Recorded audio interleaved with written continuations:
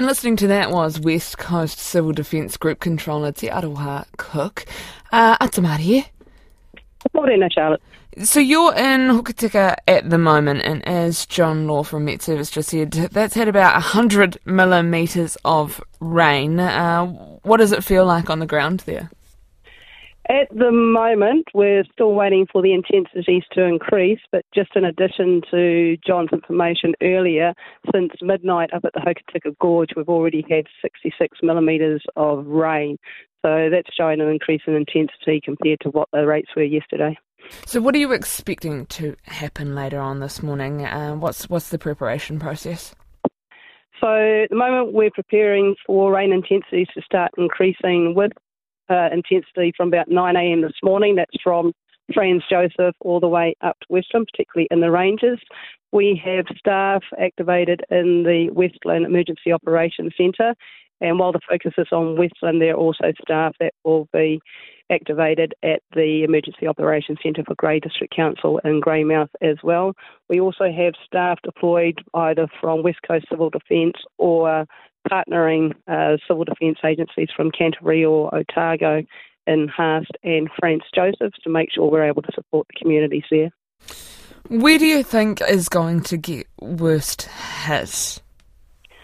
For us, initially this morning, our primary focus will be looking at what the weather and rainfall intensities have at Franz Joseph, particularly with the Waio River.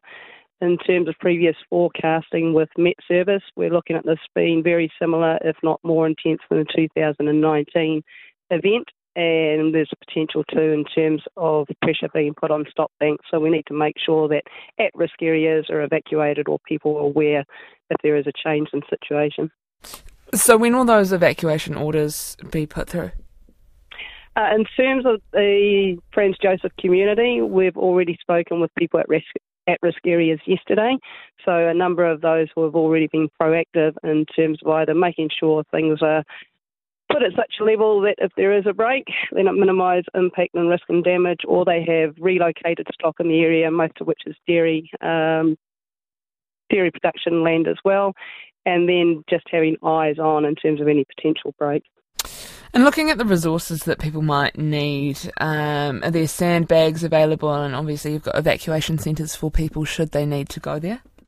Sandbags have been deployed around the Hokitika township in terms of known at-risk areas. That's more in terms of build-up of surface flooding and pumps primarily not being able to cope.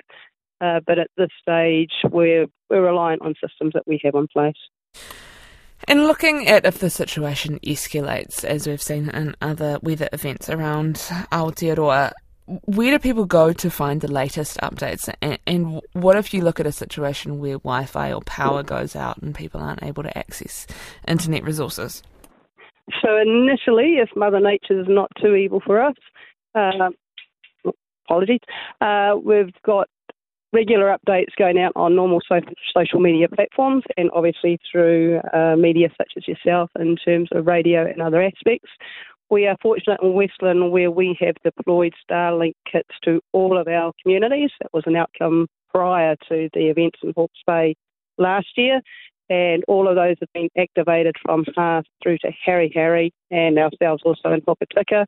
So that will give us contingency there in terms of generators that ensure we can have communications maintained.